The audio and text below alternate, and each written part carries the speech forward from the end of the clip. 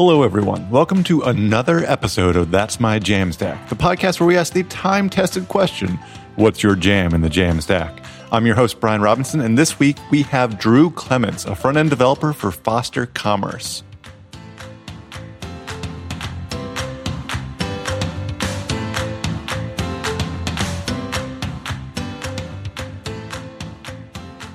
All right, Drew. Well, thanks for being on the show with us today. Thank you for having me. Awesome. So tell us a little bit about yourself. What do you do for work? What do you do for fun? That sort of thing. Well, like I said, my name is Drew Clements. I'm a front-end developer with Foster Commerce. We use Vue a lot on the front end. For fun, I like to play video games. I play guitar. I play paintball, although I haven't played in a year or two since we've had our first kid. Oh, sure, definitely. Yeah. Yeah, I have many hobbies that I have not done nearly as much in the past 5 years since I had mine. So I totally get that. Yeah. So what sorts of video games do you play? Video games, I mostly play a bunch of first-person shooters. I'm really big on the latest Call of Duty right now. PUBG, all those fun things. And then you say you're at Foster Commerce. So I assume that's an e-commerce agency or developer. What do you actually do there? So we build e-commerce solutions for a multitude of clients. Cool. And you say mostly in Vue nowadays? Yeah, for the front end we use Vue, and in the last few projects we've started roping in GraphQL with it. Okay, very cool. So obviously we're using some semi Jamstack things, at least when it comes to Vue and GraphQL. But what would you say is kind of your entry point into the world of Jamstack? Where did you kind of get into it? The entry point for me was when I wanted to, probably like a bunch of other developers, I wanted to build myself a blog because I told myself if I built it, I would actually write. So when I was looking at different options for how to do that, I came across things like Gatsby and similar frameworks. I didn't really know much about it, so I really just kind of dove in head first. Nice. And so out of curiosity, you did the technology, you learned the technology to do the thing, right? To write the blog. Now, I've been through 3 blogs before I successfully actually started writing. Were you able to actually overcome that hurdle and write on the blog? I wrote 2 articles on the blog. Excellent. That was about as far as I've made it. Here recently, I've been using the dev.to for some of my writing, but I'm actually in the process of rebuilding my blog. I'm not redesigning it. I've already gone down that rabbit hole. But I'm rebuilding it, so I'm going to be able to use the dev.to platform kind of as the CMS for my Jamstack blog. Very nice. Yeah, because they at least there's an RSS feed and there's probably some other stuff that you can get out of that, right? Oh yeah. Very cool. So what kind of technology brought you into the Jamstack? So you said you started researching blog platforms. I think you mentioned Gatsby, but you're also in Vue land. So what are you using nowadays in terms of that, or what technologies are you researching right now? I'm researching ways I can make Nuxt as Jamstack as possible. I really like the Vue framework, and Nuxt. I guess that's server-side Vue, but there are some stuff you can, or some things you can do to it to make it a little more Jamstacky. So I'm really trying to look into ways I can do that. That's part of the research for rebuilding my blog site, is how I can implement some of those things. Yeah, get it as static as possible. That gets it as quick as possible. I think they're doing a lot of stuff right now around static routes and stuff like that. So that should be a good investment there, I think. Yeah, it's going to be a lot of fun. I'm still in the kind of the reading and looking around phase. I'm ready to jump into it though. Nice. So that's kind of personally how you're using the Jamstack. Are you bringing any of that back into your work in e-commerce, or are you primarily working on just a front end with kind of some stationary back ends in place? I haven't really had the chance to bring that into any of the professional products that we're working on. A lot of the ones they're larger, complex builds that I think we actually let me backtrack that a little bit. Within the last week, we've discovered that one of the sites we're building would probably actually benefit from being a Jamstack site. But at this point, the deadline's too close for us to make that pivot. Yeah, my favorite thing from when I worked at agencies is discovering a new technology or discovering a new way of doing something and really wanting to use it on a client project, and then realizing, no, we have 3 more weeks left in this project. Can't quite do that now. So out of curiosity, without specifics, what kind of things would the Jamstack bring to that project? Is it about like performance, security, flexibility? In this case, it would be performance. There's not a lot of interactivity on the site. There's just a lot of content being generated from a CMS. So from a user's perspective, if we could just grab all that at build time or whatever that process ends up being, and just generate the static assets of it and hand it to them rather than there being the front end SPA process of it, it would just give the users a whole lot better experience. Yeah, and I feel like probably one of the biggest sectors in the web industry that could do well to adopt Jamstack is e-commerce, but I feel like some of the tooling isn't quite there yet. Like there are Jamstack type tools for e-commerce, but they all feel like they lag behind the bigger players. Yeah, that's one of the things we've been seeing is that it'll be like a 9 out of 10 thing. Like it has 9 of the things we really would like to have, but the 10th one that it's missing is the one that we absolutely need. Yeah, I also feel that not just from a Jamstack perspective, but oftentimes just doing client work, it's like that one thing that we have to have. Can't use X, Y, or Z framework. Yeah. Cool. So what would you say is your current kind of jam in the Jamstack? So obviously using Vue and playing with Nuxt, but what kind of service or product or philosophy is really keeping you engaged in the way the Jamstack works? For me, I would have to say the simplicity, or I guess relative simplicity of the Jamstack philosophy. I remember when I was first starting out and I wanted to build my own blog, and like kind of when I was just starting to get like a confident grasp on the front end, I was like, oh man, I still have to learn all of this back end technologies to actually build something. But then, when I found Gatsby, and I think I looked at Jekyll and Hugo, a couple of other things like that, I just kind of discovered that I could build stuff without having to become a full-fledged full stack developer. And maybe part of that was even true before the Jamstack came about, but the Jamstack was what kind of opened my eyes to that. Yeah, and there's so many services out there that make it so that you, like, even if you just had a static site generator, like you mentioned with Hugo and with Jekyll, you can produce a really nice site. But then if you want to add additional functionality, there's so many ways to do it without having to, it's going to sound bad, but without having to learn that like extra piece of technology that the backend requires. You want a database, you can just push schemaless data to something like FaunaDB or something like that. You can just push it out there and have a cool backend with no real effort. Yeah, and I was never against learning the backend technologies. I was just so anxious to get something out there that I wanted to do it as quick as possible. And at that point, it was like, it was something else I'd have to do before I could do the fun part. And I was just really anxious to get to the fun part. Yeah, definitely. And I mean, myself being a front-end developer in general, I remember I had a portfolio site. This was years and years ago now that I happened to know a little bit about Python and Django. And so I wrote it in Django, which is, a Python framework. And it worked nicely and it was a learning experience. And then a year later, I needed to update it. And I realized that whatever I'd done a year before had made it so it just wasn't going to work if I pushed any code live. And I was like, oh, okay, I can't do anything without breaking both my CMS and breaking my live site. Oh, there's this static thing. I can just, like, I think like immediately after that, I rewrote my portfolio in HTML and CSS. Like I didn't even have a static site generator. I was like, I can't have this happen again. But yeah, and then kind of progressing into these other tools that allow front-end developers to flourish, I think. Mm-hmm.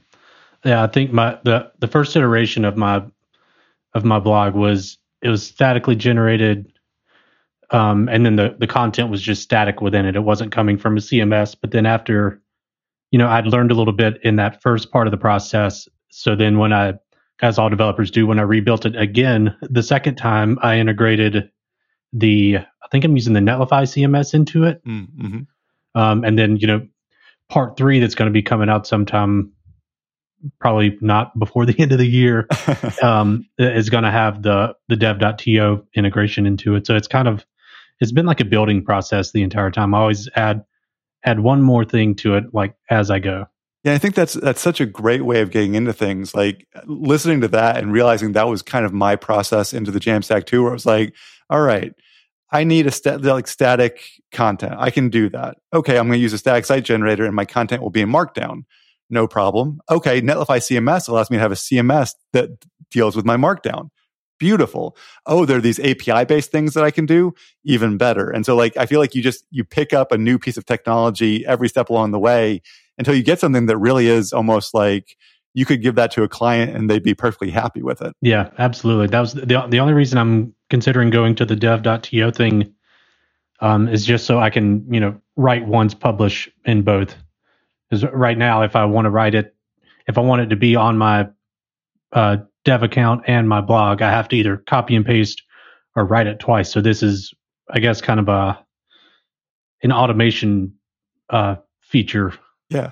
Well, and in fact, like they even have some automation, but it doesn't fully work. So like my RSS feed goes into dev.to, but I still have to touch every article. I still have to go back and like, oh, this syntax highlighting didn't work, or this image is pulling my version of the image. I need to upload it to dev.to for my own bandwidth. And it's like, yeah, if I wrote it in dev.to and then brought it to my site, that would automate most of the problems away, I think. Yeah, that's the part I'm really excited to get into. Yeah, authoring in one place is definitely the way to go. Yeah. Cool. So let's talk a little bit about music right now. So what is your actual real life jam? What's your favorite song or musician? What's in your earphones? It rotates fairly often. Like I have a huge Spotify playlist that keeps me pretty satiated throughout the day. And that covers anything from like, Fall Out Boy pop punk to like some really heavy metal stuff. But here lately I've been on like a late 90s, early aughts skate punk kick.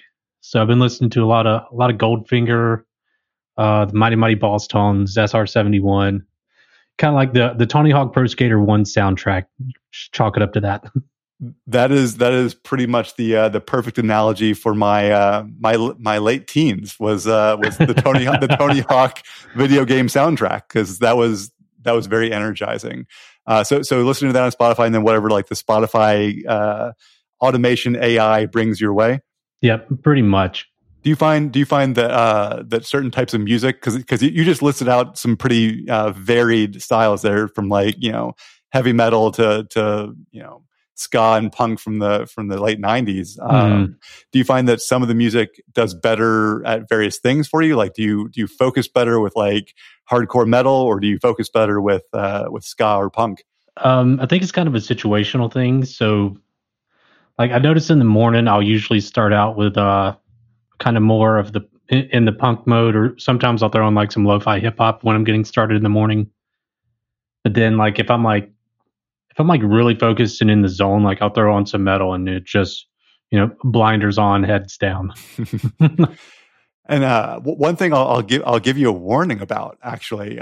So I just discovered this. I use Amazon Music for mine, but I share it with my entire family. And when you go to their like recommendations, and all of a sudden it goes from something like some video game music or some upbeat hip hop, and then all of a sudden you're listening to Daniel Tiger, and you don't know how that happened.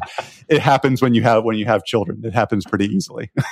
Yeah, that happens to me. I have that one playlist that I usually go to, but Spotify has kind of like a recommended listening based off of your previous history.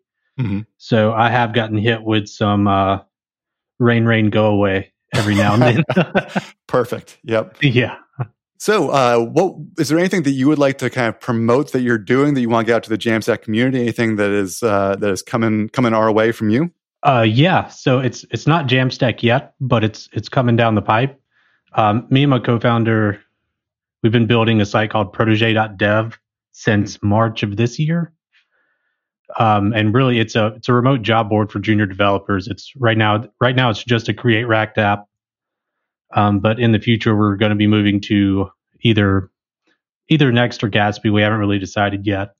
It's a remote job board, but our idea is for it to be more than just a job board. We're not sure how we're going to do this yet, but we want it to be a platform that also champions the candidates we're trying to get hired.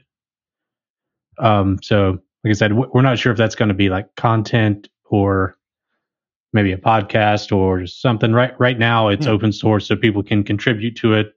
And our idea behind that was that if a company comes here to post a listing, they can check out the contributors page and see, oh, I can hire this person. They've actually helped build this platform I'm posting the job on. So we still have some ideas of how to shape that out. But one of the hardest things for juniors to kind of get going is that kind of idea that they've got a portfolio outside of like test projects. So like, oh, I helped implement or fix this bug on Protege.dev. Like that's a really cool way of helping them get into things. Like, oh, and by the way, that means that I know how to use GitHub. And oh, by the way, it means I know these technologies. I think that's a really cool way of resume building for those juniors as well. Yeah. And we have React on the front end, Tailwind for styling, and then it's Firebase on the back end. So, and I think last I checked, we had, not counting me, we had 22 contributors maybe. Wow. Yeah. So some of those are accessibility fixes where they're, just adjusting some contrast ratios. But then there was one where a contributor came in and built some GitHub actions out for us that kind of automates part of our processes for pull requests and things like that. So anyone could really jump in, and it's really kind of free reign. Anyone could jump in and touch whatever part of the project they wanted to. So yeah, I think that's a really worthwhile project. I think that there needs to be, especially in the remote world, like more ways for junior devs to find work. Because back in the day, it was like you could sit next to a mid or a senior level dev and learn lots of things that you needed to. But a company that is remote needs to have a lot of things in place to make sure that like boosting up their juniors is a priority. This whole project started out because at the beginning of COVID, I lost both of my jobs, and I had the Protege.dev domain. I knew the situation I was in. I would look down the job boards and see senior, tech lead, CTO, all of these jobs that I didn't feel I was qualified to apply for. So I had a whole lot of newfound time.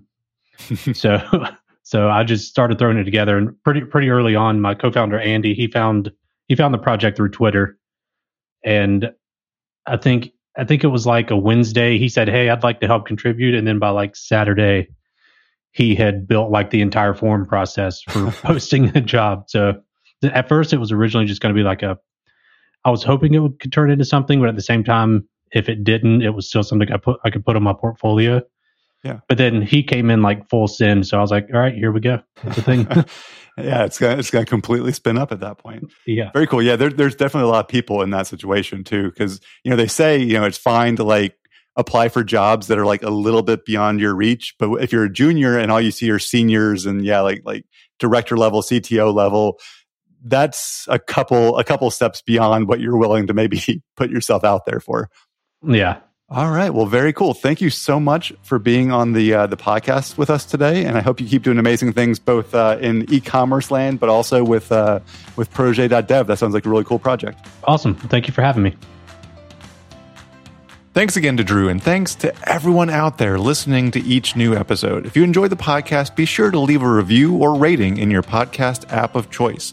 Until next time, keep doing amazing things on the web and keep things jammy.